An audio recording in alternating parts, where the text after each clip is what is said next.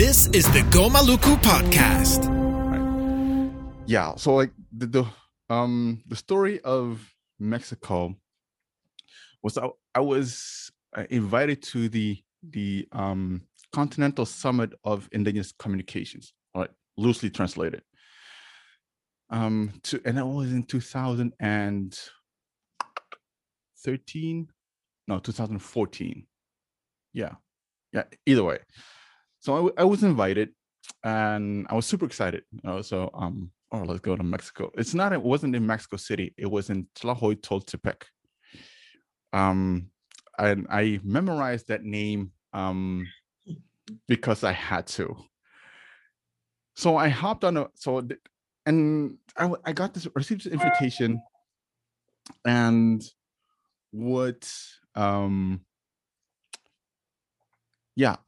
received this invitation. I was like, oh yeah, sure, why not? So I said yes, and didn't hear for a very long time, didn't hear anything about it from the organizers.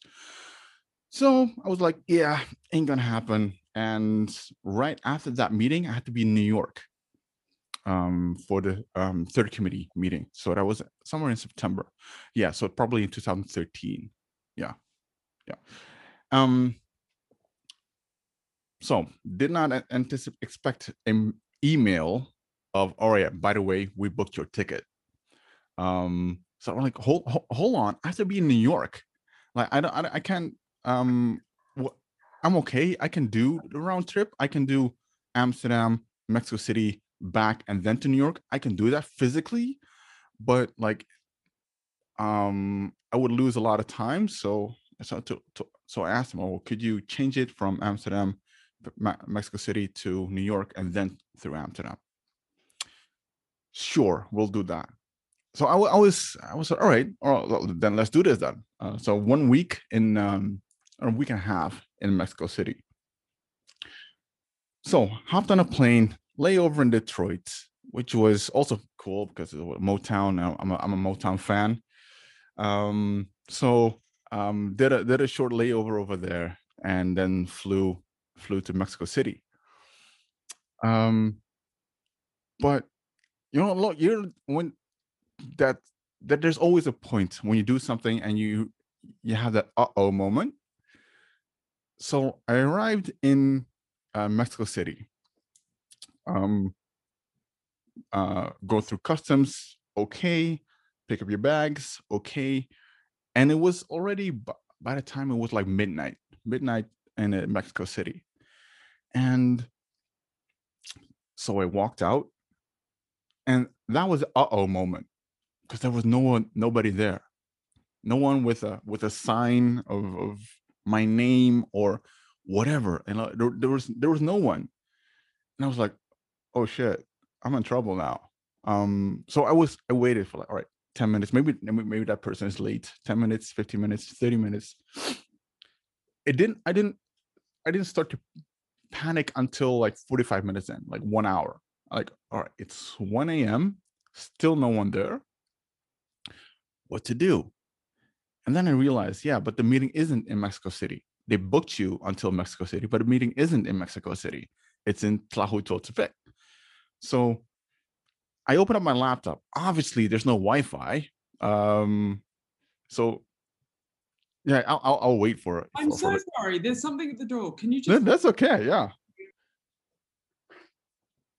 Man, this is a crazy story. Can't believe. Yeah, I don't know if I've told it. No, I don't think so. Anyway, we'll just wait. It's funny. Never had this before.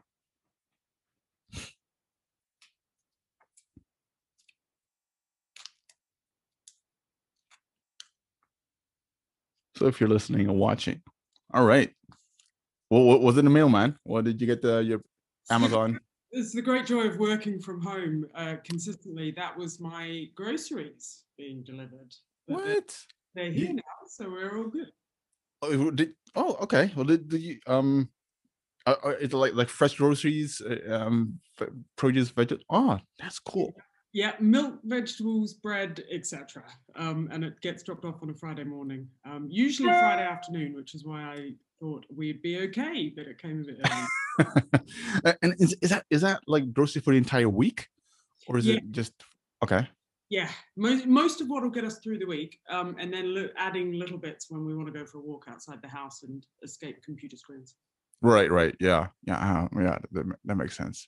Yeah, I'm always a little bit iffy about, and maybe that's because I live on top of a grocery store, which is also like terribly dangerous.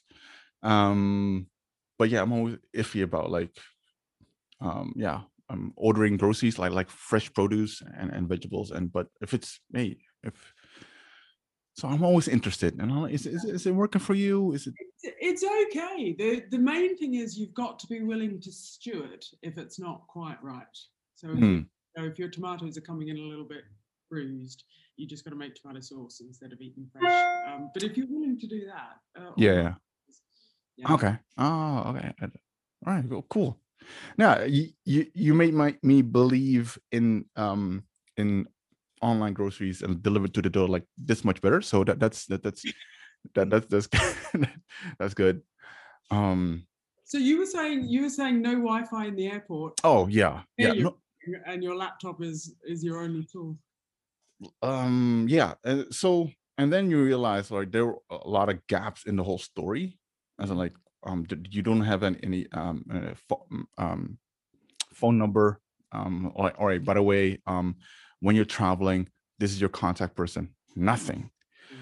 So that's mistake number, I don't know, 50 on that whole trip. Mistake number one was not asking like the basics. No,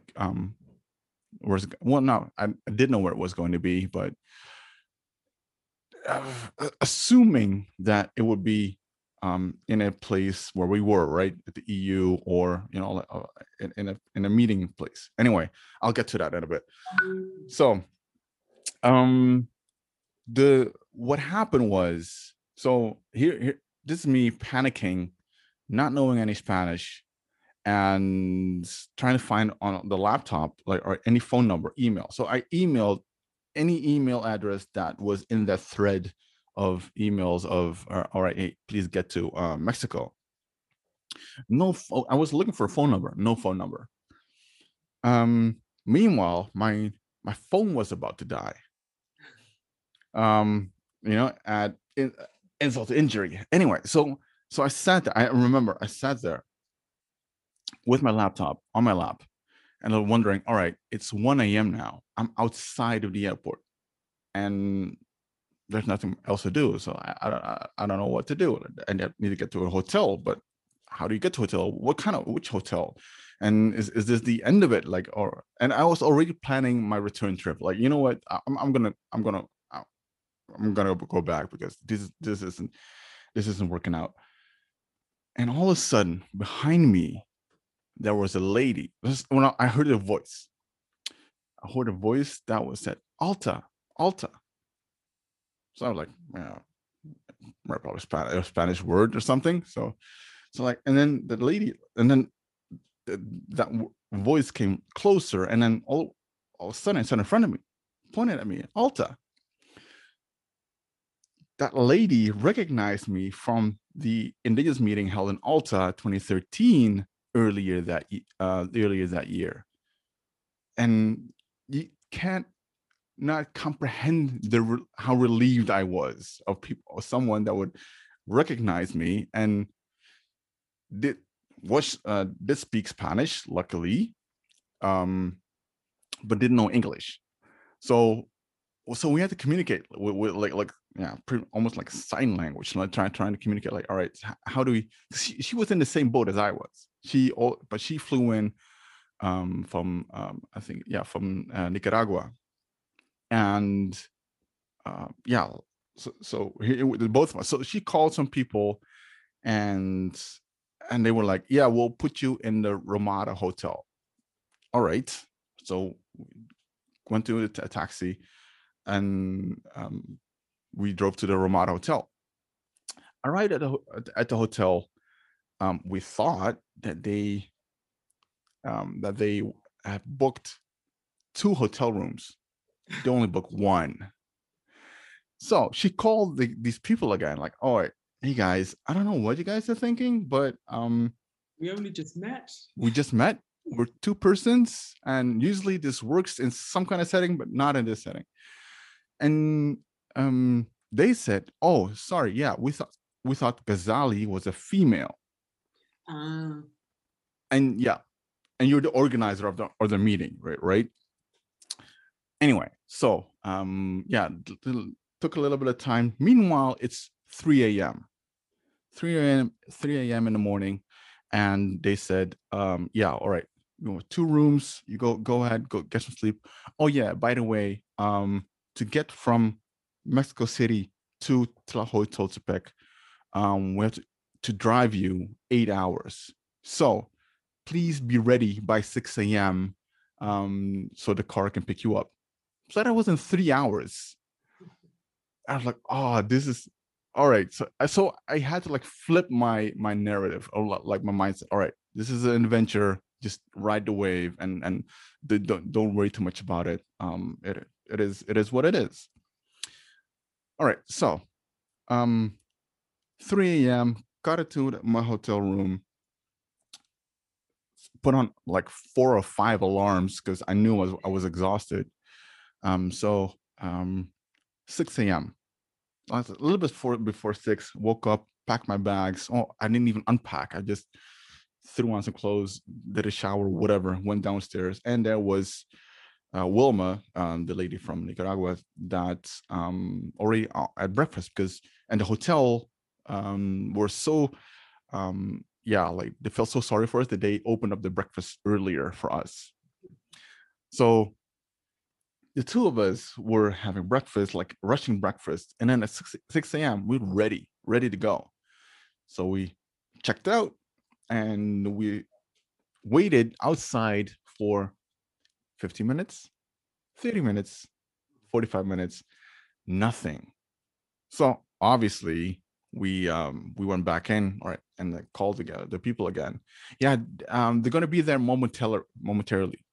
All right. So what is the frequency like what is the leeway? What's the wavelength? Momentarily was a very broad. They took it very broad loosely because momentarily was not within the hour. 8 a.m., 9 a.m., nothing. And you're dreaming of your bed at this point. Oh, I was in the lounge, in the lobby waiting, and I think I dozed off a couple of times. So we had to like take shifts in dozing off. And then what happened was we got a call. No, she called, or we received a call. I can't remember. Yeah. Road trip is not going to happen anymore. It's we're good to have to figure something else out.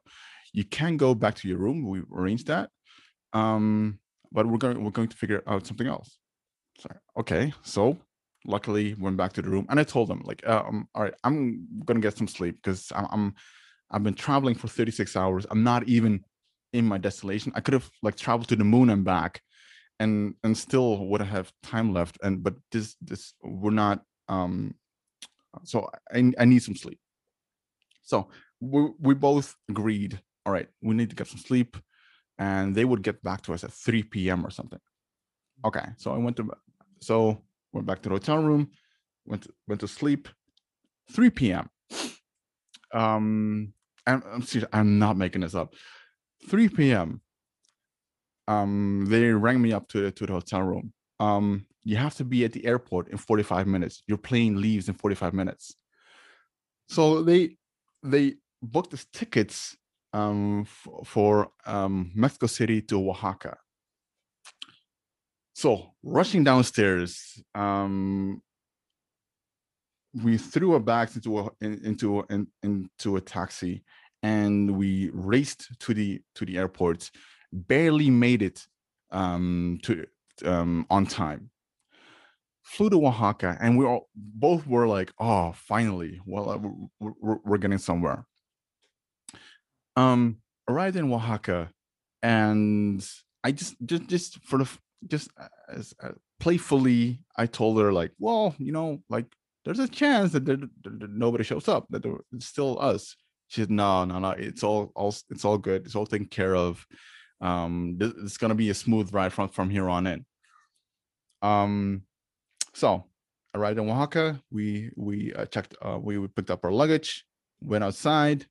Nobody was waiting for us.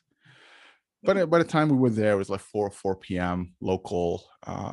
5, 6, 7, 8. Nobody. And that I was looking at like departures, the screen, and it was like Houston at 1 a.m. I was like, if there's nobody, I was seriously considering it. If there's no one here by 11 p.m., I'm taking a flight. I'm really taking a flight. So and she was also considering that, like this is crazy. Anyway, so she called again, and then they were told, yeah, someone is going to pick you up. Yeah, heard that one before. So she, and I think it was around 9:30 p.m. that somebody showed up with a car. Yeah, yeah, that's us. All right. So we got into the car. It was a tiny car, but it was like, yeah, well, we're much closer to the place than from Mexico City, so it shouldn't be a problem. We drove through Oaxaca, and at some point I was like, we're driving in circles. Like we're driving and we keep taking a left turn. It's before, yeah. Yeah, like I've seen that guy before, and I've seen this place. I've seen this McDonald's before. So I saw Wilma, and again, like my Spanish was rusty at that. Like, at the end of it, I was fluent in Spanish, obviously.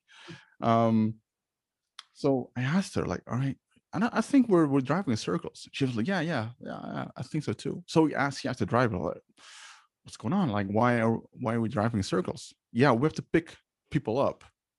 And it was a tiny car. Like, oh shit, okay. Yeah, we have to pick people up. But the problem was he didn't know who to pick up.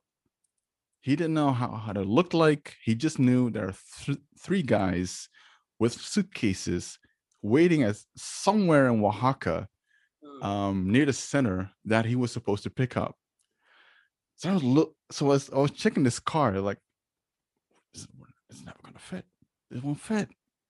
So so I told Wilma, like, whatever happens, if we have to like I have to like scoot over or whatever, you can sit on my lap, and then it'll be fine. Fine, like relatively fine. So yeah. Finally we found these three guys. They were waiting at a bus stop. So we were squeezing, and their luggage was even bigger than themselves. So I had Wilma on top of me, and on top of Wilma was her suitcase in a tiny car. And, if this is going to be like the entire drive to Tlahuitoltepec, we're going to be sorry. And so then we drove again and again in circles. So I was like, well, what's going on? Yeah, I have to get the message where our car is parked. So we went down to McDonald's, and I thought, nah, like we should go instead of like going to McDonald's. I know I'm hungry, but like we have to go. Like I want to go to where we have to be. Luckily, we had to transfer to a van. And here's where my first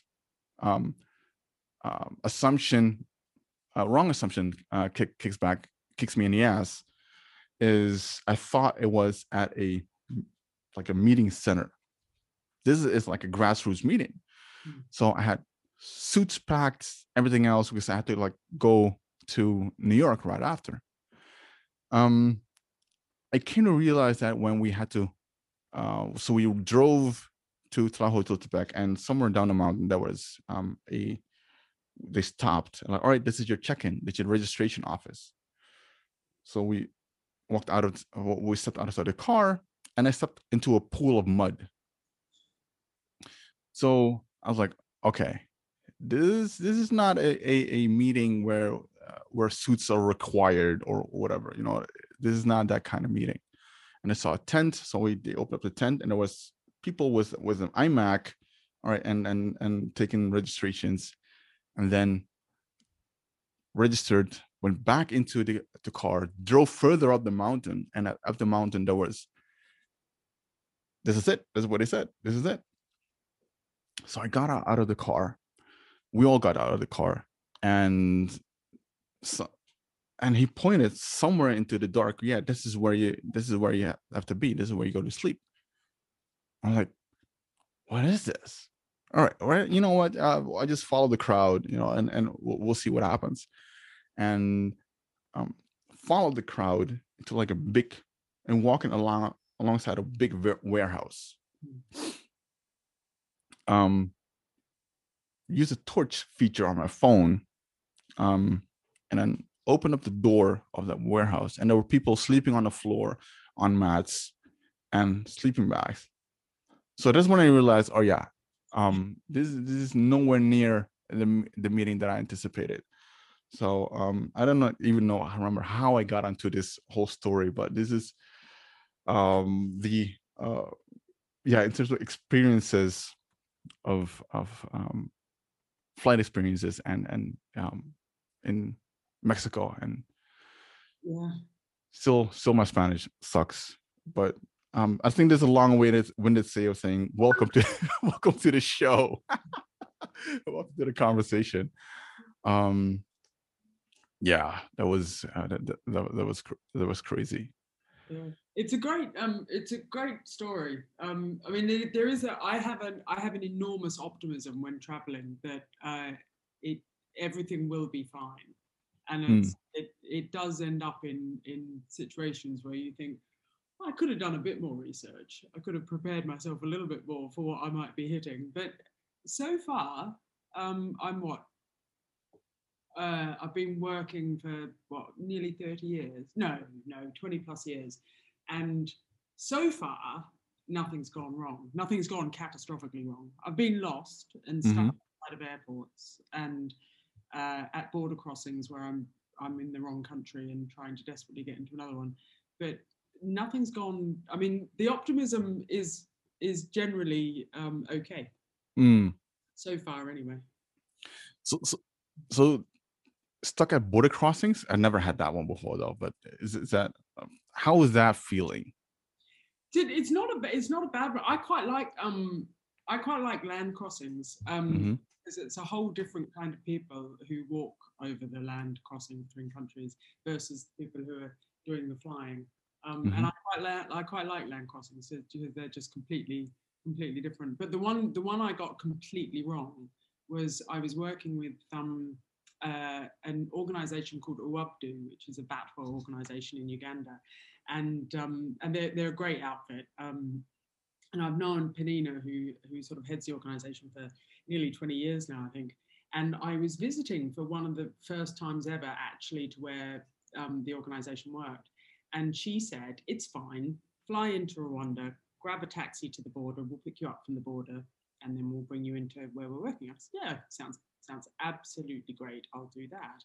So I flew in, I grabbed my taxi, I literally said, could you take me to the border with Uganda? And they said, yeah, sure. And then off we drove. And beautiful, absolutely stunning drive.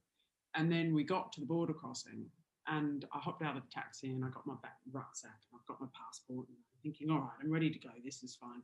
I joined this enormous queue of people who are all lining up to cross over. They're sort of day laborers and things. And I could finally get to the front of the queue. And then I cross the border, and then I get my phone out and say, hey, Penina, I'm here. I've done it. I can't see you, but I'm standing here. And she said, oh, that's weird. I'm standing here too, but I can't see you anywhere. And I was like, I've got to stand out in this crowd. You've got to be able to see me. And she said, no, can't see you anywhere. Which crossing are you at? And I said, I'm sorry, are there more than one? Because that might be an issue. And she said, Yeah. And then she named the one that she was at, and I was like, oh, that's a 2.5-hour drive away. I mean, if I walk, it's going to take me a week. And so I had to go back over the border into Rwanda, find my taxi driver before he disappeared, and then head down 2.5 hours down the coast. And it was fine. I mean, I was 2.5 hours late, which was slightly annoying, particularly for Panina, who was waiting for me. But it was fine. I mean, I could have looked up how many border crossings there were in advance, and it would have made things slightly easier for people, but it didn't. Not a catastrophic outcome. And I'm super curious because I from my experience, I'm like considering like I was quite optimistic. I wasn't like really pessimistic or like oh shit, this is my life is effed. Where yeah, how do what is your thought process? Because I'm super curious about that. Because I want to learn that optimism. Yeah, is it something that you can that you a thought that you pull into your mind, or is it an experience? I don't know. I think it's partly that nothing's ever gone wrong. Nothing's gone seriously wrong before. So I'm working on quite a solid assumption that nothing will in the future. There's not much to back it up. I mean, things do go wrong, but I've sort of travelled with so many people and so many places, and it's always worked out. And it's partly that the people I tend to travel with or to are just really flexible and friendly and supportive and sort of open. And so when things go wrong, generally you can say, oh help, something's gone wrong. And you find somebody who walks up behind you in the airport and says Alta, and you think, thank God it's happened. But that sort of thank God moment happens quite a bit. Yeah, like definitely. And because you yeah, I don't know, but I've been not all, yeah, how should I put it? Yeah, you travel a lot. No, you've been to a lot of places. And I'm I know people that want to do yeah, the same work that type of, at least the same type of work that you and I do. But you've been to Chiang Mai. I love Chiang Mai. I love Chiang Mai. Oh. Yeah, and originally from Australia. So like what is the I would say like the your origin story, because I think that's super fascinating for people to yeah, to put you in the like, yeah, not you in the right context, but like to give a little depth to at least to this conversation. Yeah. Yeah, it's a tricky one. I mean, Chiang Mai is huge for me. I when I was quite young, when I was sort of trying to figure out what I wanted to do at university, I wasn't really sure what it was going to be, and so I did a bit of health, a bit of medicine study, and then I thought, I don't know yet. I don't know what it is. I'm still looking. I can't figure it out, and so I decided to travel, sort of leave Australia, see what else there is out there, and just see if there was some sort of meaning I could find somewhere. And my dad actually said, listen, if you're going to do this, you should start by finding an organisation and just doing some work with them, and do something sensible before you just travel around and probably do silly things like drink too much. And so I did. A friend of his introduced me to an organisation called Impact, who you might know. They're an amazing organisation, and they're based in Chiang Mai. And so I sort of pitched up at Impact, aged 18 and a half, maybe 19, not being able to speak a word of Thai, not being able to speak a word of Karen or Aka or Hmong or any other language that would have been sensible or useful. And they were incredibly sort of welcoming and open. And they were doing this project on cultural education at the village level to use languages, indigenous languages in school rather than Thai. And Thai is a very complicated and very sort of centralizing, very formal language. And they just wanted to open up their primary school system so that the kids who were coming from Karen villages could speak Karen or Hmong, and also that what they were learning wasn't just Thai mythology and Thai history, but what they were learning was, Karen mythology and the Karen origin stories and stuff. And it was an amazing project. It was incredible. So I worked on that for about 3 months. And then at the end of that, I thought, I don't want to leave. I mean, this is brilliant. So I ended up working with Impact for, I think it was 6 years before I left. And by the end of that 6 years, I had the language, and I had a little bit more of a sense of sort of what it was that I wanted to do. But they were great, and it was one of the reasons why I think they were so good for me at that time is that Impact was established by a group of early 20s Indigenous students, and they were some of the first Indigenous students in Thailand to get their masters and their bachelors, and they had been in hostels together, and so they decided that they were going to establish this organisation, and it was going to be all of the Northern Thai Indigenous peoples, and they would form this organisation between themselves and of themselves in order to support all of their struggles. And they had this amazing system where if anyone wanted to join, they had to go and live in a community that wasn't theirs for 2 years. So they got the language and the history and the culture and sort of had an understanding of another one of the groups within Thailand. And they got, they were fantastic. They were the most amazing education. And I still work with them today. They're still there. They're still working all over Northern Thailand. So that's sort of really what got me settled in doing this kind of work. And they also, Northern Thailand has a lot of protected areas, a lot of national parks, a lot of reserved forest areas. And that tends to be the way in which most of the territories of Indigenous peoples are sort of have been claimed or taken away or incorporated into the state. So it got me really involved in sort of conservation, the impact of conservation and what conservation feels like and looks like at the local level. Is that the the idea or like the philosophy of new staffers living in other people's communities, is that something that you see often or would like to see more often? I think I would like to see it much more often. I don't think it happens enough. And even for Impact, actually, after about 5 or 6 years of doing it, they stopped because it was such an ask of people coming in.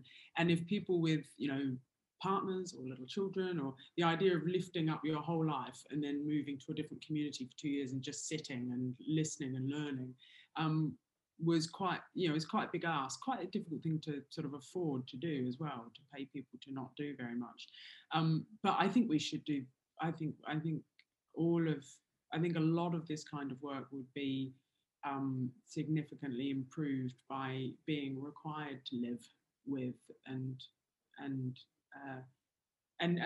I would like to see a lot more of it. I don't know how you do it exactly, but I would like to see more of it. Yeah, like when you brought it up, I was like, yeah, I don't see that happening, and makes a lot of sense, actually, 100%. But I see that a lot happening a lot.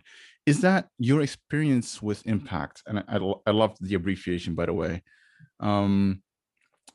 Is that what? Because I know you. And full disclosure, I knew Helen before she knew me. As in terms of like, yeah, you come across names, you read papers, and you read articles, and if you're in my line of work, or like not work, it's not even work, it's just like what I love to do.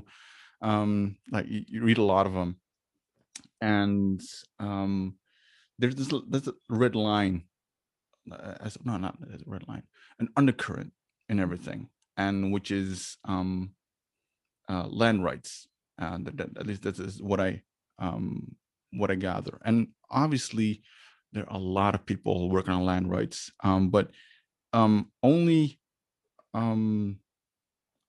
in your whatever you do, whatever you post, whatever you write, I can see like front and center land rights.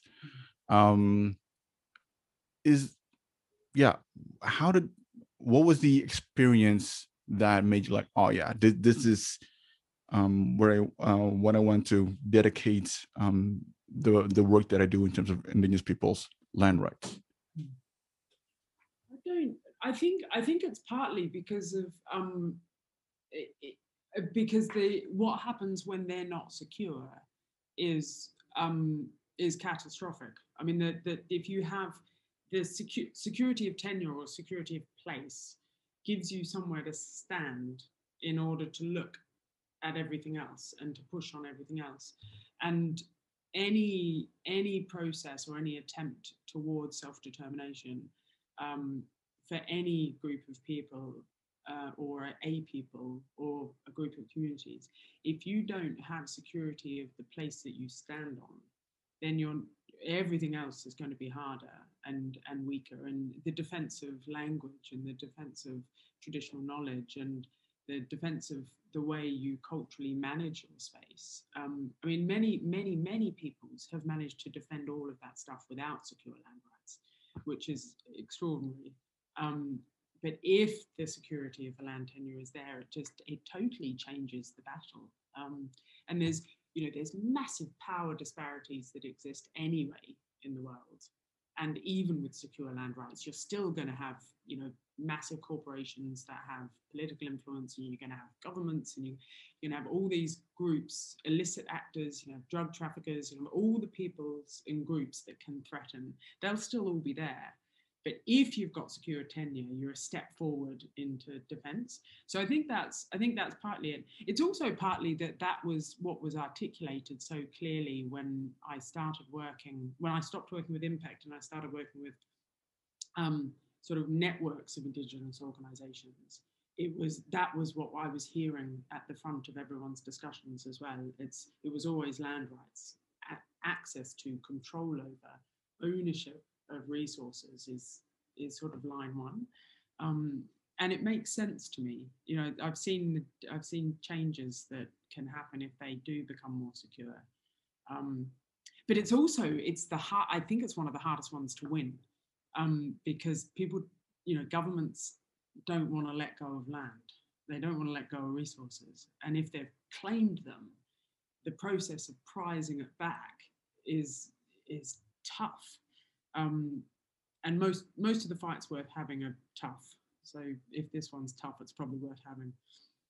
Oh yeah, 100%. And was for example, Thailand, or because you were also stayed for a while in Nigeria, Kenya, Nairobi. Yeah, is there anything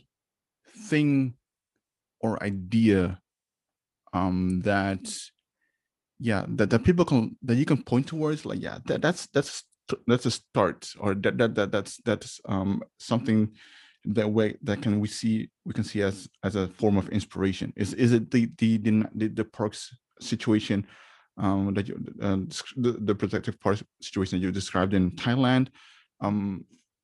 Because what I gather is in conferences and everything else, that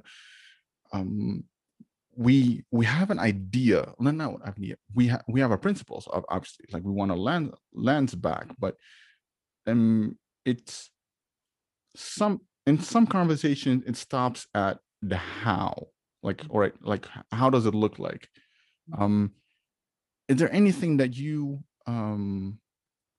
that you can see point towards, like, that it's a part of a good idea that I would like to, or do you have an idea? Maybe that's a better question. Like, do you have a like, and it can be a utopian view, obviously, like I can see it I can see this very well happening in terms of land rights. You mean what you mean sort of in terms of what it looks like for land tenure to be secure and land rights to be, like how to get there? Like, we all know why we need to get it back. The question is like, how do you get it back? I think so. This is one of the things that I find endlessly sort of challenging or complicated is the answer is always going to be different in each site and each place, and each government is exerting a different kind of pressure, and even the nature of the resources that happen to be under the ground in a particular place will result in the pressure on that place being different. So the diversity of what the solutions have to be is immense. I mean, in each place and each time. But that's not to say that there aren't opportunities for much bigger coalitions and networks to help and to support the emergence of those different solutions.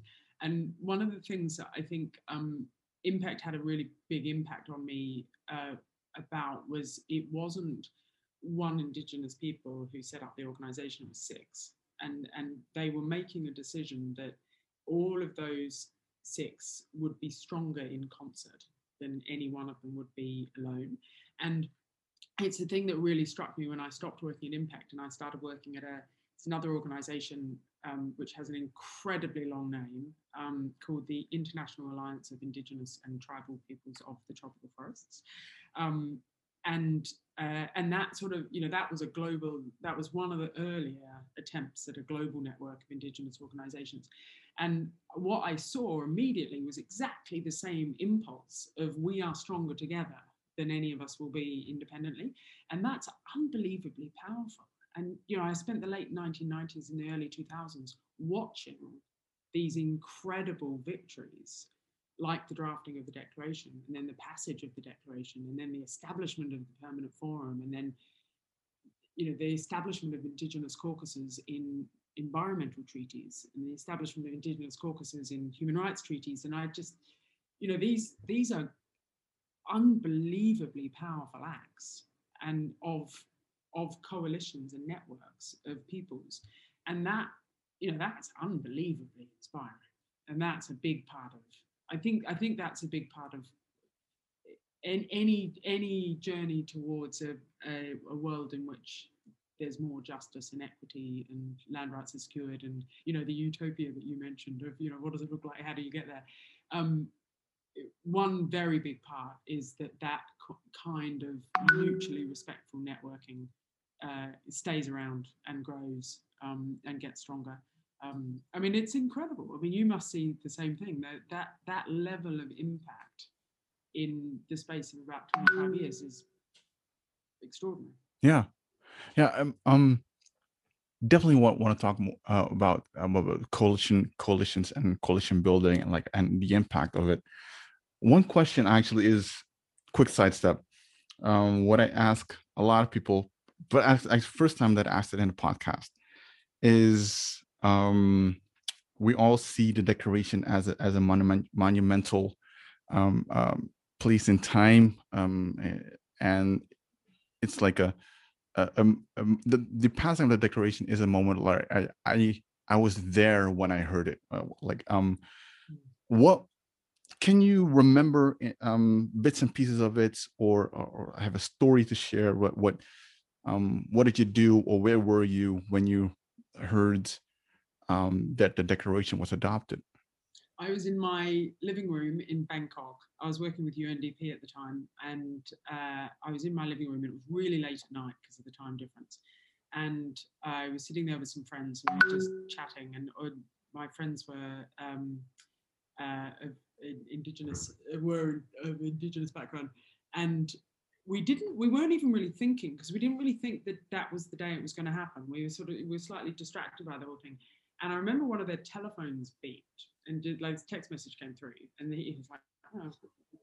And then his face just completely, and he was like, it's happened. I mean, it's been adopted. It's good. And all of us were just like, but, and it was weird because we were so far away from any of the sites we were just, we were having dinner. We were just chatting after dinner. And then this thing dropped into the room, and there was a declaration, and there hadn't been one before, and it was, and we were all like, so what do we do now? I mean, we have to celebrate, but what do we do? And so then we spent the rest of the evening calling other friends who were involved, had been associated or involved in the discussions in some way, and just going, oh my God, did you hear? Oh my God, did you hear? And it was just a whole, it was good.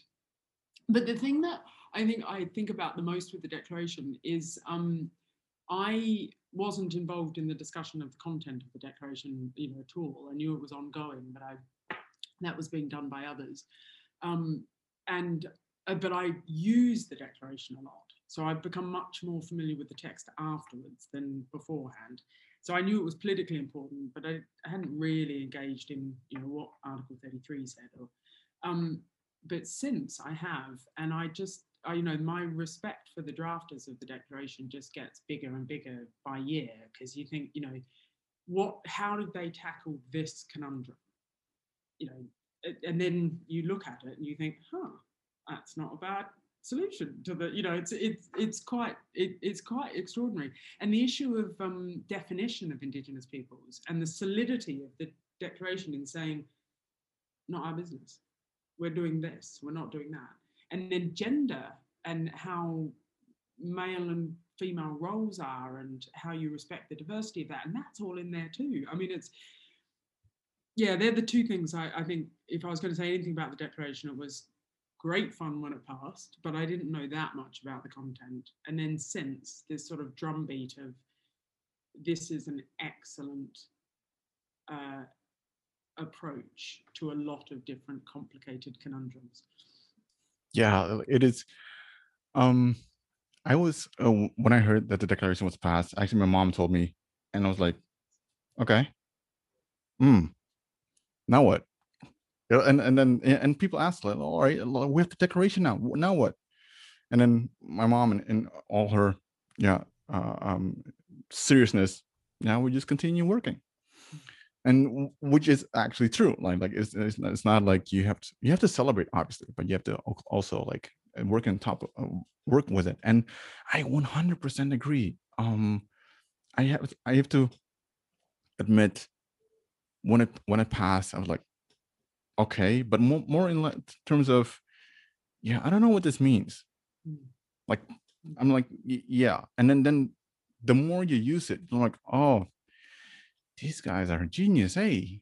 Oh yeah. And then you hear the origin story, that the battles that they fought, and like the whole idea, like something that struck me as a major epiphany was when somebody said it, is that the declaration is written as how Indigenous people see the world. All right, I get that, rights and everything else. Yeah, but it's more than that. Like, it is all the provisions are interdependent, interrelated, and like it's a holistic document. And that's when I like yeah, you guys are geniuses. Seriously, it was. I'm thinking of doing, like, letting people from the likes of Kenneth there, like, hey, you guys, here's a microphone. You just explain the growing pains, like explain how things came about. Because I think it's fascinating, because we take I don't want to say like we take the declaration for granted, but we need to know like how did it came about. And for example, is a biggie like self-determination. It is a thorn in the eye of states, and so that because we got it in there in the form that it is most serves us, that you should be using it. So yeah, it is definitely. Thank you for sharing, by the way. So like where you were and how you thought about what you think about the declaration. And it is I'm always interested in where you were when it happened. I remember I was on a boat, but yeah, you were at a much nicer place in Bangkok. So you talked about coalitions and alliances. Is that is that something that indigenous people need to do more in your view? Are we doing it the right way? What are your thoughts on that? I don't know that I would have a really strong opinion on whether it should be done more or less. What the thing I think is complicated now is that there are so many different processes and so many different areas and so many different places where it's important for Indigenous voices to be heard. And it feels like it's a much more complicated space than it was 20 or 30 years ago. So it's moved from sort of, you used to have the working group on Indigenous populations and not much more than that, maybe the World Arts Congress and a couple of conservation spaces. And there was a bit more, there was the Rio Summit and other spaces as well. But now it's, there's hundreds of certification schemes that businesses have set up to certify their products, and every one of them has an impact on Indigenous rights in some way down the supply chain. And then you have not only the Permanent Forum, but also the Expert Working Group, but also the European Commission and how you've represented the European Commission. And then it's just multitudinous now. There's so many different spaces. And because there's a recognition that it is right and appropriate and proper that Indigenous representative voices are in those spaces, I think it's just really, it's a lot.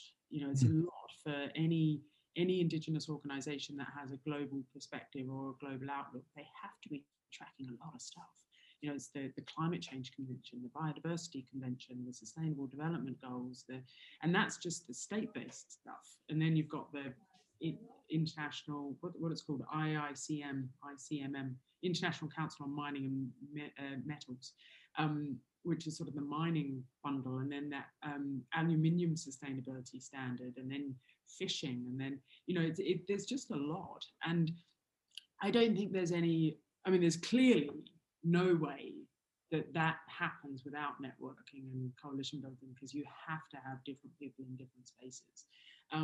But the thing that I think is just incredibly impressive about the Indigenous movement is that there's so many moments at which the different elements of the movement sort of check in with each other and sort of maintain a commonality rather than dispersing. And that dispersing is, people are being pulled apart into different spaces. So putting the effort into keeping a commonality there is really hard.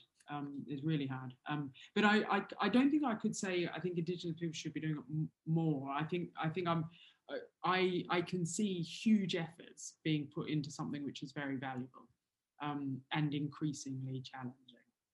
Yeah. Like the Indigenous caucus is something that I just think for every Indigenous organization, that makes its entrance into like the advocacy or international advocacy diplomacy world, it's something that it should be your first point of entry to get familiarized with, because that's an institutional memory. Like we're working on an agenda, like a common agenda. So what's at stake and what needs to be done and how you can contribute.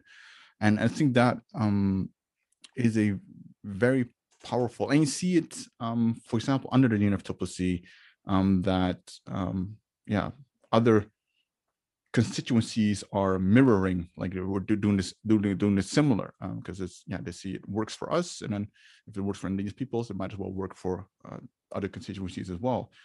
And I think that is I think a alliance coordination, it's like consolidating and coordinating. I think that is super important, and already and it's only growing, like the platforms that affect Indigenous peoples or that we have access to. We're creating so many the platform on in traditional knowledge under UNFCCC. There's a platform under IFAT, FAO, and there's so many. We're creating all these platforms, but we also have to make sure that we keep them involved, or keep ourselves involved in that. And I see. I I see a challenge for indigenous peoples in terms of stamina, as in like there's so many things going on, and the question is, we have to, we're raising the bar, but which also means that we have to raise our own standards as well in terms of like being able to meet that bar. Otherwise, you create all these amazing new platforms, amazing new things, but they become toothless if you don't use it. So, yeah, coordination, consolidation is something that we as indigenous people should be very much we should be aware of and pushing towards. There's something that I don't know if you're seeing it as well, and love to hear your thoughts on it. I see an emergence of how should I call it, global indigenous councils, coalitions, and et cetera, which I look at it as a I'm a little bit on the fence about it. If it's I know, and from what you described, I fully agree that we need to coordinate, and we need to consolidate positions on views and everything else, so that we all have the same. We all want our lands back, obviously. So so in that sense, you have to know that there's an agenda at play, that there's a strategy at play. There's some coalitions out there that are emerging new, and you see that it's all framed towards becoming a funnel, as in become a platform for indigenous peoples, and that it becomes a funnel from multiple voices into one voice. And I think it is a it's a slippery slope. At least that's how I see it, because self-determination is, at least in my view, is what you should preserve. And if you people see self-determination, sovereignty, and you give away a little bit of your self-determination of sovereignty in those coalitions. So I think an interesting time. I think as an interesting time of the how Indigenous peoples are moving, or where we are moving into, as it's more challenging, 100%. And I never knew about these. We talked about mining and mining and metals, International Council on Mining and Metals. Yeah. Are there any indigenous peoples involved in those processes? Or? Yeah. They're so they got close to adopting. They have an Indigenous peoples policy, but they spent quite a long time talking about free, prior, and informed consent as a principle, and whether they would. So the council issues guidelines, which its members are then supposed to adopt, and its members are things like Rio Tinto and BHP, and big actors in mining. And they have a really, really long discussion about free, prior, and informed consent. I think it was 2004, 2005, and there were some very strong Indigenous voices in there at that time. And then led partly from the Philippines, because the Philippines was, as you probably know, mining and dams in Indigenous territories in the Philippines have been two of the things which have galvanized Indigenous advocacy there. But yeah, the mining and metals one is, it has done some, it's created policies which are good, but the challenge, and you'll know this as equally as well as me, or probably much better. The challenge is always you secure the global thing, and then you need to get that thing implemented at the local level. And so the fight is only ever, it's a circular fight, and you have whatever you get globally, you then have to use locally, and then use the local lessons to demand more local. It's a sort of a cycle, and I think that's part of, you were talking before about the emergence of global coalitions and sort of global sort of representative frameworks, and I think that that is really, really difficult. And I think the International Alliance that I worked with in the early 2000s did a lot of good stuff, but it couldn't be a global voice for Indigenous peoples, because there is no single global voice for Indigenous peoples. There just isn't. And what happened in the early 2000s is quite a lot of states and business industry groupings and stuff felt that it would be much easier if there was a single voice for Indigenous people. So they started to create spaces where one person could sit, and the International Alliance was like, well, you're an international alliance, so you must be the voice. You can come in and be the voice. And that the International Alliance couldn't hold steady under that level of pressure, because it couldn't be what it was assumed to be. It never claimed to be it. It never said we are the one Indigenous voice of the world. Rightly, it never made that sort of claim. But there was quite a lot of both states and industry bodies that wanted it to be. And so it was, it then sort of collapsed under that pressure. It still exists, but it exists as a smaller network. And I think the same pressure still comes to bear. There is this sort of back and forth tension between networking and coalitions make your voice stronger, but the bigger your network and coalition, the fewer voices are expressed. So there will always be a pull back to smaller groupings as well. And I think that's really healthy. I think one of the principles of never block anyone else's voice, or never say you're representing someone you're not, is really healthy. And the idea that a regional grouping will never speak on behalf of a national grouping or a local grouping, or shouldn't anyway, and should always let that voice sort of come through. It's challenging though, because the pressures are immense. So the response to those pressures needs to be very strategic, as you pointed to earlier. Yeah, because it is, and thank you for explaining that, like giving that example.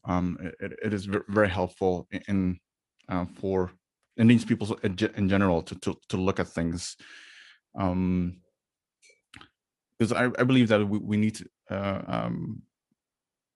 like something that we have our voice, we have our own voice, and and I think that that's one of the strong points actually of Indigenous peoples also, is that we recognize that you have your own voice and I have my own voice, and there's you said very well, like there's no one voice of Indigenous peoples. I think that is I'll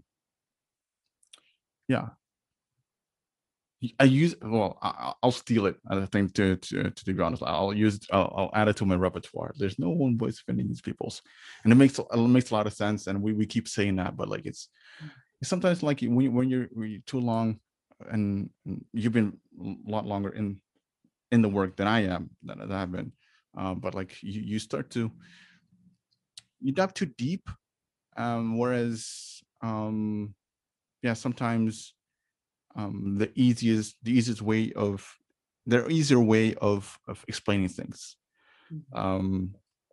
for other people, so other people understand. So like things like what you just said right now, comes with experience, obviously.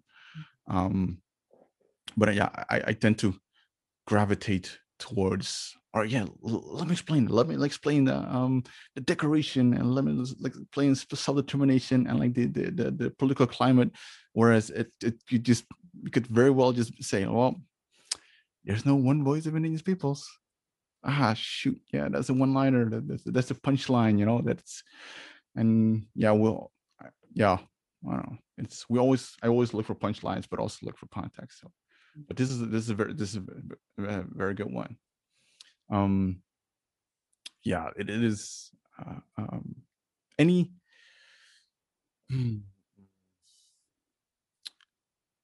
I sense. Yeah, how should I say it? How do you perceive?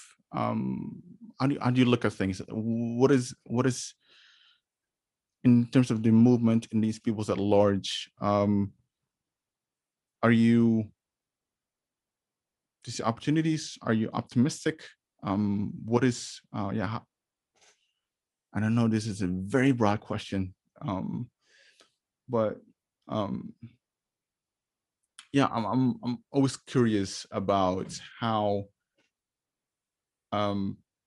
yeah, where people are, how they look at the movement, regardless indigenous or non-indigenous. I don't like, I don't and I don't I don't like to use the word non-indigenous, because people like yourself, allies, been so long within the movement, your heart is in the right place. So you're allies. So I like to use that word more than non-indigenous. Is that, but yeah, is that thrown at you in the past? Being a non-indigenous person, Yeah. Indigenous land rights. No. I mean, I know that it's very. It's very important for me to remember and understand and constantly realise that I'm a non-indigenous actor in a space that belongs to other people and should belong to other people. So it is rarely pointed out by others, but it's something which is very core to the way I choose to involve myself in this work. And I had I had a moment which I expect probably most non-Indigenous people who work in this work have at one moment or another of perhaps it's time for me to move to working on something else. I mean, it's not, the Indigenous movement is super strong and will survive perfectly well without me.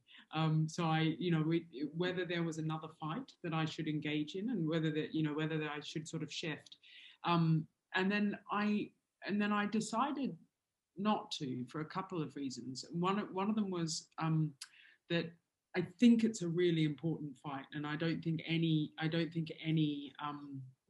think changing the way power works in our world is really important. And I think the role of Indigenous peoples, particularly territorial spaces where Indigenous peoples are, really don't have, it's not just or equitable or fair or right the way that Indigenous territories and peoples are treated in the global economic system. So it's a problem. And it's not fair to just turn away from the problem and say, that's not my thing. I don't have any responsibility to fix that problem because I'm not Indigenous myself. And I think actually the opposite is true, that if you're more of the economic system, which is the problem, you probably have a slightly bigger responsibility to pay attention to it. And the important principle for people like me is absolutely never try to take leadership within the space, but to sort of constantly approach it as, what is the best thing I can do to help this fight move on a little bit further than it is at the moment.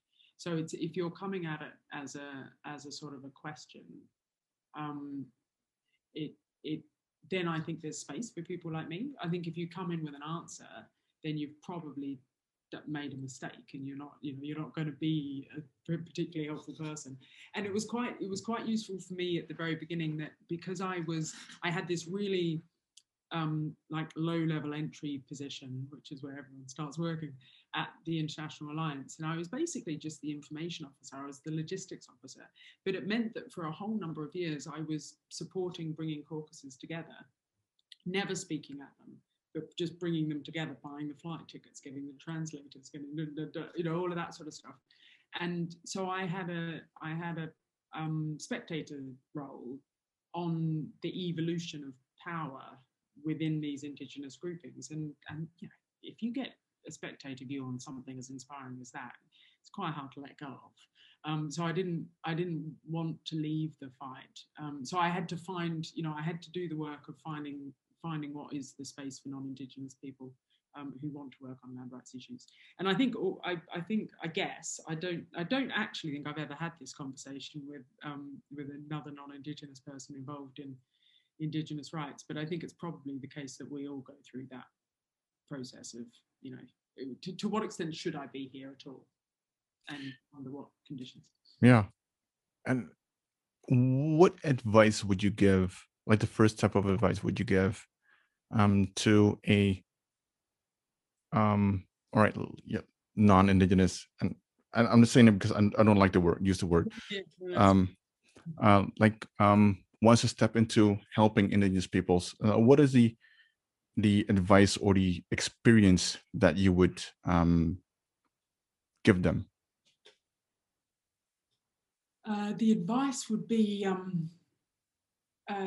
is to listen really, really carefully. I mean, that you're not gonna, no one can tell you how to do any of this work in a short space of time. There's no 1 hour lecture that somebody can give you that gives you any sense at all. It's why that thing that impacted for the 2 years was so powerful. They were putting all of their staff in a position where their only role was to listen, just listen, learn about someone else's language, about their history, about how they formulate what their struggles are.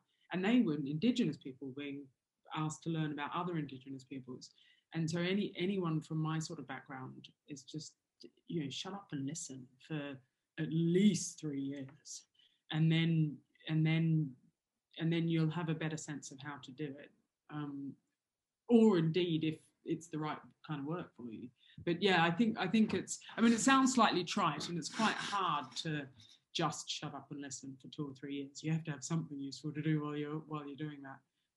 But yeah, I think that would be my advice, is just don't speak very much for as long as possible. Because that's an amazing advice, by the way, and your whole track record and mindset, because I sense a lot of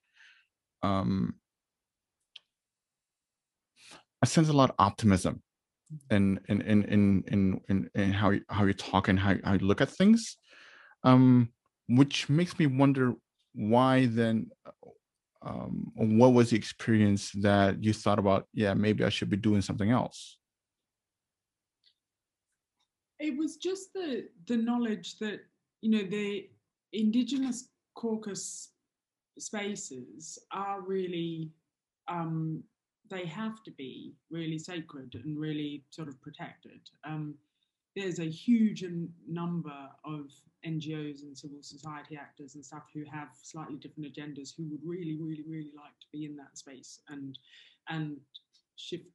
moving the agenda, or sort of trying to have some political influence. And and rightly, that needs to be, civil society has its own space, NGOs have their own space, and then there's Indigenous people, and they just have to be recognised as being different. And understanding that made me realise that I was trying to be in both. I work for an NGO and I support Indigenous organisations and caucus spaces. And is that okay? Because they're supposed to be separate spaces. So it wasn't that there was it wasn't someone or some statement or anyone ever saying, come on, mate, I don't think this is your place. That never happened. It was more just me coming to the realisation of how important it was that those spaces were kept separate. And then me thinking, hold on a second, does that mean I've got to step away and try and find a different, a justice agenda in an NGO space or something?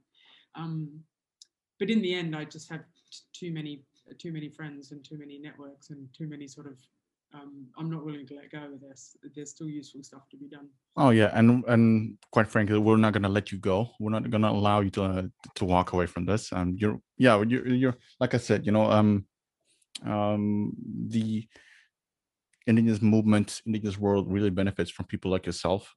So like your optimism, your way of looking at things, it really rubs off on us, and yeah, so yeah, I don't think even we're gonna let you go even if you wanted to. What is you talked about, so you support indigenous peoples, and you also work for NGO. How do you how should I say it, walk that middle line, like, or do you like go back and forth? How do you balance it? It is really tricky. So I from when I started working, it was always working with Indigenous organisations, and then there was a point after about 10 years of working where I stopped working with Indigenous organisations, and I joined the UN, and that sort of seemed like this is this incredible seat of power that does stuff, and I should probably learn how it works. But the reason I joined it is because there was an Indigenous woman leader, Chandra Roy, who had established a program that was just dedicated to Indigenous rights. And I thought, you know what, if that's the bit I want to work for, if I'm going to do anything. And then I found it quite challenging when I then left the UN and joined an NGO, understanding whether it was going to be possible. But the NGO that I joined is one that views itself as being an ally to the Indigenous movement, and that's the only reason I joined them, was because the organisation already had a sense of itself as that, and because of that, it's a comfortable home for me. But it did also mean, NGOs specialise more than Indigenous organisations. So NGOs tend to go, we do this, and this is our small bit. And Indigenous organisations are forced to look at a lot more because the pressures on the peoples that they represent come from all over the place. So they have to be, experts in everything. And NGOs have the privilege of being able to go, we work on child slavery, and that's it. That's our thing. And joining an NGO did mean that to some extent. So I became an expert on public finance safeguards, which is not something I thought I was ever going to get involved with, and not, in fact, something I even knew existed, I don't think, before I joined FPP. But it was an example for me of the importance of all these little spaces that each had importance for Indigenous people. So World Bank safeguards are incredibly influential because they impact on what the International Finance Corporation says about Indigenous rights. And then the International Finance Corporation is the model for all of the business standards. So if you've got to be in one to influence the next, So I actually quite enjoyed that process of getting deep on one topic. And there were always Indigenous organisations leading the charge in each of those spaces. So it was always I was always able to do it as an ally rather than as an expert, which meant that it was okay. But now I've been at FPP for almost 14 years, so it looks like I won't be going anywhere. It seems to be. Yeah, 14 years. Wow, that's quite a long time.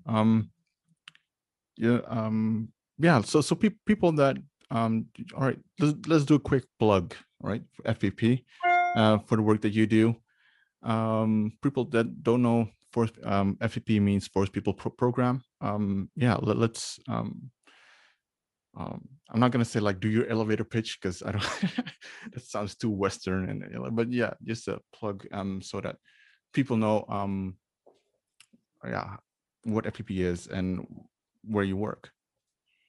Yeah. So there's something really interesting about the reason FPP was founded, which I really like, and I think is really relevant now. So FPP was founded in, I might be getting this wrong, I think it was 1992. But I'm not taking you into court though. Okay, good. And the founder might give me a call after this. But and the reason was, back in the early 90s, there was a real sense, and you would know this from all of the sort of media at the time, of there's an environmental crisis. You know, the rainforest crisis, Sting, Rainforest Foundation, all of these sort of environmental movements emerged for really, and then the Rio Summit was held, and all these conventions were, and it was all environmentally framed, all of it. And the environmental framing was, it's a catastrophe. Anything we can do to save the planet, we need to do. And it turned into a sort of a steamroller, which ignored which was in danger of ignoring any nuance or any local rights or any, it was such a powerful sort of global movement that it led to the massive expansion of protected areas and conserving the world.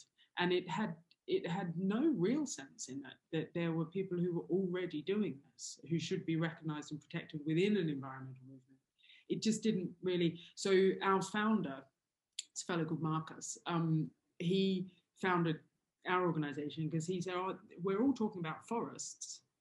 Nobody's talking about the people in the forests. And there are a number of other organizations that came up around the same time, like Survival International and the World Rainforest Movement, which was a rainforest framed movement that had a lot of human rights sort of work in it as well. But basically that was the kernel of the organization, that the environmental movement is very good at ignoring the best solution for some of our environmental challenges already exists, and it's tenure rights and tenure security and land rights and supporting people on the ground. And I like that as a reason for being. So that's one of the reasons why, as an organization, it was one that I thought I could hitch my wagon to for some time. And I think that's very relevant now, because I think we're facing another moment of global consciousness around ecological and climate damage and loss. And I think we have the same potential problem of, this catastrophe is so serious that we should do anything we can. And the biggest single answer is going to be enclosing and protecting the wild spaces left and throwing all the people out. And, that's something we've seen happen enough times to know that it's a really bad idea. But I think that danger's real and present, and that there's a real, parts of humanity don't trust humanity very much, and they'd quite like to just remove us, all of us, any of us, from spaces on the earth. And I think that's really dangerous for Indigenous peoples, who, a number of them occupy those wild spaces that remain.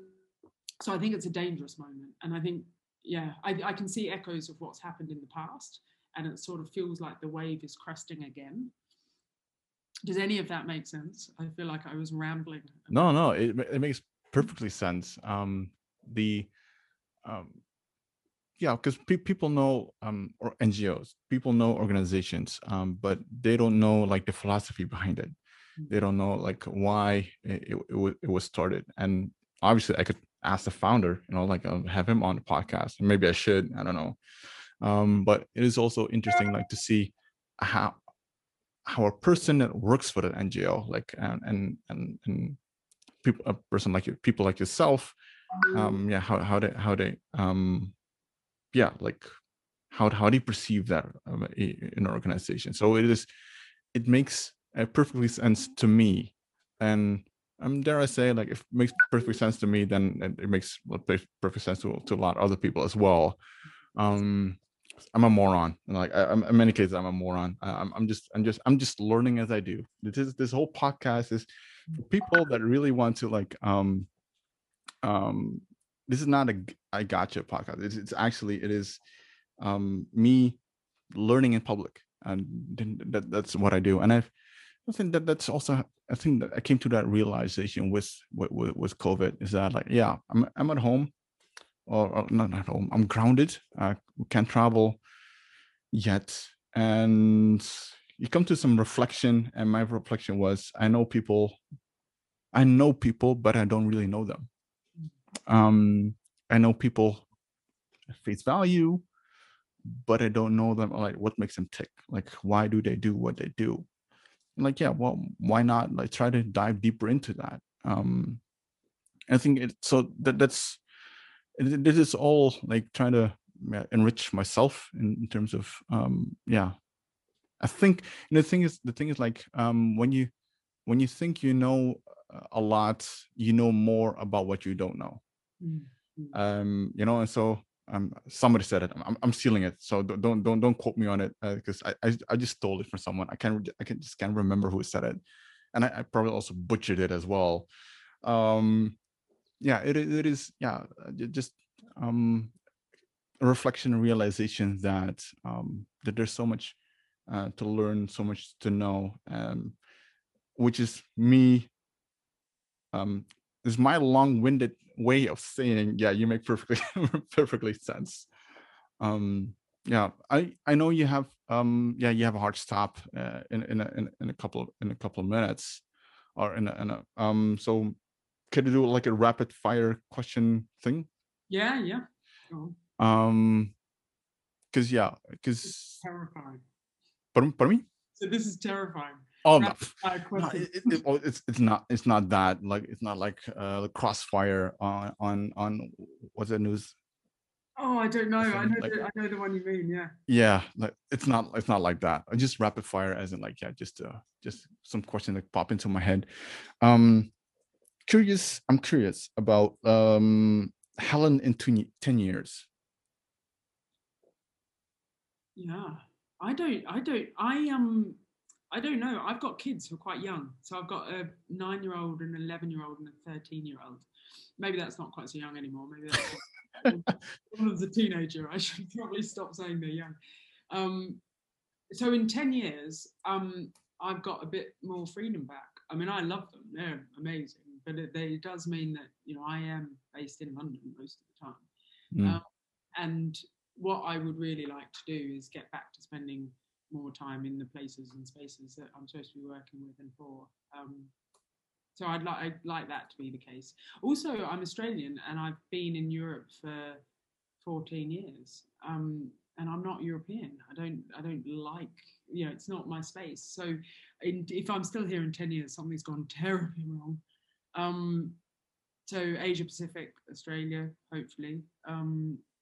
And spending more time, I've done a bit of international policy work over the last sort of 15, 20 years, and I'd quite like to do less. I'd quite like to be doing a bit more sort of just in one place work that lets you get a little bit deeper. And I think that work can be more rewarding. Whereabouts in Australia are you from? Down south, Adelaide. Down south, Adelaide. All right. Adelaide, Nairobi, Chiang Mai, or London? So Chiang Mai 10 years ago. Have you been to Chiang Mai recently? Chiang Mai was less than 1 million. It was about 500,000 people when I moved there, and I think it's almost getting up to 3 now. I mean, it's a big city. There's another place outside of Chiang Mai called Chiang Dao, up in Mae Hong Son direction. Maybe there. I mean, Chiang Mai is great because of the incredible organisations that are based there and work there. But I think I'd want to be a bit outside of Chiang Mai. Yeah. So we could see Helen and the fam in Chiang Mai in 10 years, or Chiang Dai. And I love Chiang Mai. I've been prior to the World Conference. It was our hub, because AIPP was facilitating a lot of the meetings. So like 2012 until 2014, we went to like Chiang Mai, like, I don't know, twice or at least 3 times a year. loved it. Absolutely loved it. That's wonderful. Um, So here's a trip down memory lane. mm, AIPP used to be based in Bangkok, and when they moved to Chiang Mai, I was working with the then staff of AIPP to find their first office.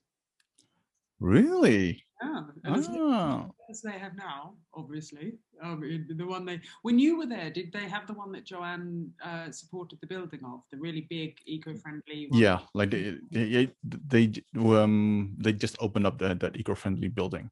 Yeah, Good. yeah. Because I've never been to the old office before though.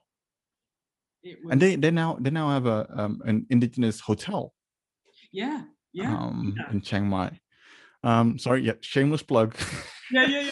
The Ina Hostel, and it's managed by a fellow called Sompon, who is excellent, and it's a wonderful hostel. I keep trying to hold as many meetings as possible there, but I've only succeeded twice. Okay. Well, there's hopefully when everything opens up, you can continue to do that. Yeah. So, all right. Next one is realism or optimism. Optimism, definitely. How so? Because there's a whole lot of really, really good stuff going on all the time, and we seem to forget about that quite a lot. And I don't think optimism means letting go of realism entirely. I think optimism has to be sort of mixed with it. But it's, I think the way our media and our news work drives us into a view of negativeness, and it forgets all of the brilliant stuff, all the local small brilliant stuff which is going on all the time. So I tend to optimism. And what people when people tend to optimism, there's always a process that they go through. Is there maybe process is not the right word, but yeah, they have a because they had like when there's something happen, they go through a thought process. Yeah, maybe is the right word. To flip it to optimism. Do you have a something along those lines? I don't know. I think the main piece for me that gets back to optimism is I really have a huge faith in people. I think people are good. I think the vast majority of, if I think of all the people who I've worked with over my entire life, they are all doing good, and they're all trying really hard to do good against quite a lot of challenges. And I think that for me is when something goes wrong or there's a sort of a disaster. I think my first thought is who are the people engaged in this problem, and and what are they doing already, rather than what's the great big solution that can come in from the outside. I think that's what my process is. I haven't never actually really thought about it, but I think that's what my process is. No, it's yeah, and it's interesting question because that it is people would love to be optimistic, but they just need they like to seek motivation or inspiration, like to really bounce back. And yeah, I think that's it. The way to bounce back from a adversity and to flip your mindset into optimism. And everyone has their own process, and so I'm always fascinated by that. I see a lot of books behind you. So what is the book you most have gifted away? Oh gosh, I don't know. I think there's one recently which I read, which I thought was so good. I've bought, I think, for about 7 people so far, and I only read it 6 months ago, so it's a high accelerating curve. It's a book called Dictionary of Lost Words, which is this wonderful book about feminism and people who work on little things for a long time. and create something big by little actions over a very long period of time. And it's wonderful. It's a really lovely book. So Dictionary of Lost Words is the most recent sort of everyone should read this book.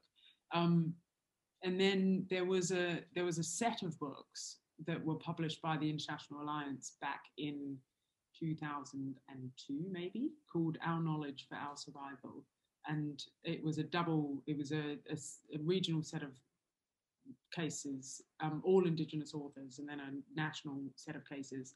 And I think the number of those books, which I shuffled around and sent to people and made them read, is probably the biggest single set of books ever. Out of print now, unfortunately. It's a great book. Oh shoot! I was about to say, like, where can I get it on Amazon? Favorite book? Favorite I love book? books. I love books. I'm gonna ask like 4 or 5 questions about books now. Do you know what? I don't know my favorite book off the top of my head. I'm just looking at the publishing house that is most strongly represented in my shelves is IGIA, the Danish Indigenous Rights Organization. Yeah. So there are more books published by them than by any single other organization. So Yeah. they're my favorite publishers. Favorite book? I don't know. How do you pick one? I don't know either. So that's why I'm asking. Yeah, I don't know at the moment. My current favorite book is the Indigenous Caucus to the Biodiversity Convention published a book last year called Local Biodiversity Outlooks, and I think it's amazing. They published the book? Yeah. Man, how come I'm always late to those things. Can I show it to you? Yeah, sure. Yeah, so I know how to order it and where to order it. Dun, dun, dun. It's massive. It's massive. It's huge. What? Yeah. So that is 50 different Indigenous and community researchers researching their local contributions to biodiversity protection. That's man, favorite one. Yeah, no, I totally get what. If you really want a copy, we've got a few spare, so we might be able to. I should get a copy. It's embarrassing. I don't have a copy of a process that I'm actually not quite, but a little bit involved in. All right, if you would write a book, what kind of book would it be? Biography or? The only things I've ever really been interested in writing, or I've ever really been interested in being involved in, are sort of collections of many voices. I've only ever actually had my name on the front of one book, and it was Indigenous People's Experiences with the World Heritage Convention. So, not widely read, didn't fly off the shelves, but it was what I liked, which is 15 different Indigenous researchers putting forward their stories and then collecting them all together and saying this is of importance and should be listened to. So if I was going to do any more, I'd do that. I find them quite time consuming though, so I'm not sure I'd do another book for a while. Maybe when I retire. In 10 years. When you're in Chiang Dai. There's if ever I would write a book, it would be no, not ever. I'm actually seriously considering it. Is not writing a book, but like a resource book of Indigenous representatives, how they the tools they use in terms of Indigenous diplomacies, and advocacy, and you're just like, all right. So, and by I mean Indigenous, I'm also mean like allies like yourself. So you're not like, all right. So when people want, I'm so inspired by Helen. So you flip over to Helen and I'm like, all right, this is how she looks at the UN or conservation or whatever. So you can be inspired. So it's a resource book that's, if ever I would write it, because my life is not interesting. So I would never do a biography or whatever. Wouldn't do that. But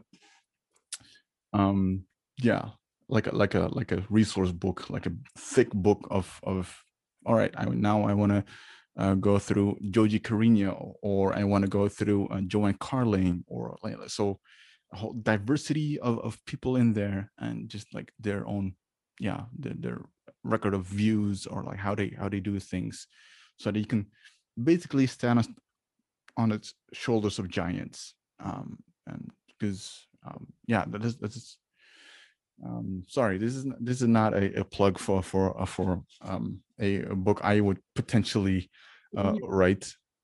But I totally get, as in like a compilation of views and people. And I think that's more interesting than just one view. All right, sorry, go ahead. No, I was just going to interrupt just really quickly, because there was a line you used when you reached out and said, do you want to have a conversation?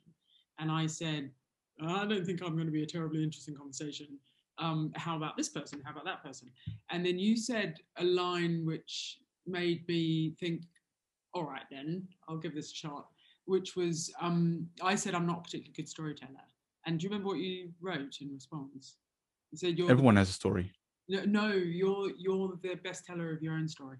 Yeah, was the phrase used, and I thought that was such it made me think maybe it is worth having a conversation, because maybe there is something interesting in there. I just wanted to recognise that, because I wouldn't normally do something like this. But you're sort of there are so many stories out there, and maybe it's worth having a conversation about this one. Sort of made me think it was worth having a conversation. Yeah, but that's why. Yeah, question.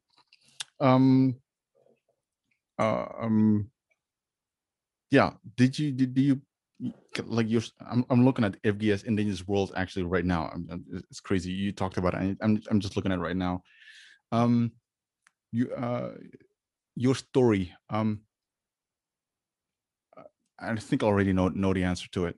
Finished or unfinished? Oh, totally unfinished. There's a lot. My kids are only like 12. There's a lot going on still. Yeah. Play a big part in your story still, or still play a big part in your story? Who? Sorry. Your kids? Yeah. I mean, they have to. They're sort of the center of everything. And it's funny, when I first had the very first time I had a child. So I was suddenly like having this thing that I was totally responsible for. And I remember thinking at the time, there are so many territories and sites and places where this kid could learn. And I haven't actually delivered on any of that. He still goes to school. He hasn't learned any of this stuff. And he hasn't had the experience of being a minority who just has to sit and listen, and all of that stuff, all of the stuff that makes the stuff you learn as a kid is foundational, but it's not really transformative. And then there's this patch in your late teenage, early 20s where your learning can become slightly transformative. So I'm gonna continue to feel like my children are my project until I get them into their at least 20s. Yeah. What for your kid, for your teenagers to understand their mom, where should they travel to? Definitely Chiang Mai. And I mean, the people who I worked with there, they're still my dearest friends, and they're the reason I do most of what I've done since I lived and worked there.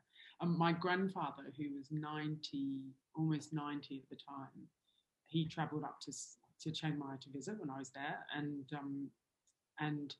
he was sort of brought into this organization. He showed up and everyone's, oh, it's Helen's grandpa, and they sort of enveloped him in and then explained what they did and took him to the communities that they work with. There's just something, it's part of the fabric of my history and my family, that place.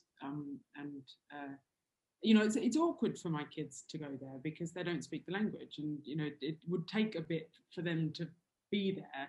But it's core to me, and it's also core to what I'd quite like them to be interested in doing. but then there's Australia, and the far north of Australia, and the indigenous protected areas and the territories and the places in Australia are they're some of the best examples of the way things can be transformed and made better. So Australia's there too. Thailand and Australia. They have to see that, and then I might let them make their own decisions. Yeah, but it's always fascinating. Like the where would for your kids to really understand, to experience.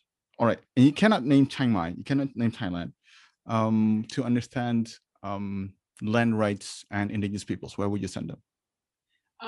I think the Chittagong Hill Tracks have a hell of a lot to teach people about retaining power and defending power and territory. I think the mountains in Kenya and Uganda both. Well, I think mountains in most places are where, because it tends to be where people retreat to, so that it's where people need to defend themselves from. But yeah, the mountains in Kenya, the forest peoples in the mountains in Kenya, the forest peoples in the mountains in DRC and in Uganda, all of the peoples who live in the northern parts of Burma, Thailand. There's a wonderful book that was written a long time ago, I think in the 1980s, and it's called Civilization Can't Climb Hills, and it's I can't remember who wrote it. It was an Australian researcher, I think. Anyway, its thesis is that centralized power starts in cities and stretches out from there, and that the last places where it remained centralized for a really, really long time, and indigenous peoples and community territories and spaces were independent polities all around them. And in Southeast Asia, what that functionally meant was all the river valleys were civilizations, and then all the mountain tops were indigenous peoples and other communities, and that there was a sort of an independence and a self-determination and almost a sort of radical anarchy in the spaces beyond civilization, and that's the way it was said by people who lived in the valleys. It was framed as beyond civilization, but then when you go up the mountains, it's not beyond civilization at all. It's the experience and the practice of a different form of civilization. And I think so. I think that was a very roundabout way of saying that my kids need to climb mountains. But it's more than mountains. It's the kind of power that sits outside of cities and outside of centers. All right, final question is an easy one. Mountain climbing or surfing? Oh, so the last time I surfed, I broke my foot. So I might be getting too old for that. It's possible. No, it's still surfing. Still surfing. All right, Helen, thank you so much for getting on the podcast. Really appreciate it, and keep on doing what you're doing. Really love your energy, your work, you as a person. The indigenous world really needs people like yourself. So I've been talking about like Helen in 10 years, but hopefully it is 10, 20, 30, 40 years that you keep doing what you do and keep doing what you love. That's the hope, definitely. Thank you for asking. It's quite unusual for me to not just attempt very much to stay in the background, and it's been an interesting process, but it's been really fun, and also I've gone into places in my head where I haven't been for a while, so it's fun to go back to those places and at those things again. Well, I think I see that as a very very big compliment, that I taking you to places where you don't necessarily, not necessarily, but like don't go regularly.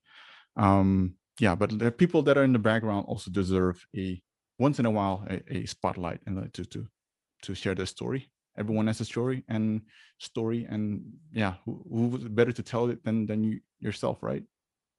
Yeah, exactly. All right, thank you so much. And you have a meeting. I have a meeting in a bit in a bit as well. I have a full day scheduled. Yeah, that's the perils of COVID. I would assume. Oh, but maybe we will meet in person for a beer at some point in the next 12 months. Oh yeah, are you Glasgow? You going? Yes. By the looks of it, Glasgow will be the first in-person meeting. It might be. Kunming is technically before it, but it's much more likely to be blended. So I don't know who will actually show up in person. Yeah. I heard the special Secretary General, quite a difference in mandate. I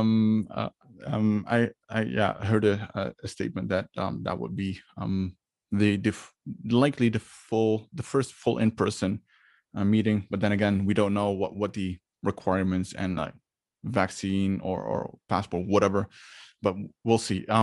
If you're going, and if not, I'll try to make a stop over in layover in London, and then we'll do some fish and chips or whatever you do, whatever you do in London. So yeah. All right. I'll let you go now. All right. Bye. Have a good day. Sally, you too. Bye. Thanks. This is the Go Maluku Podcast.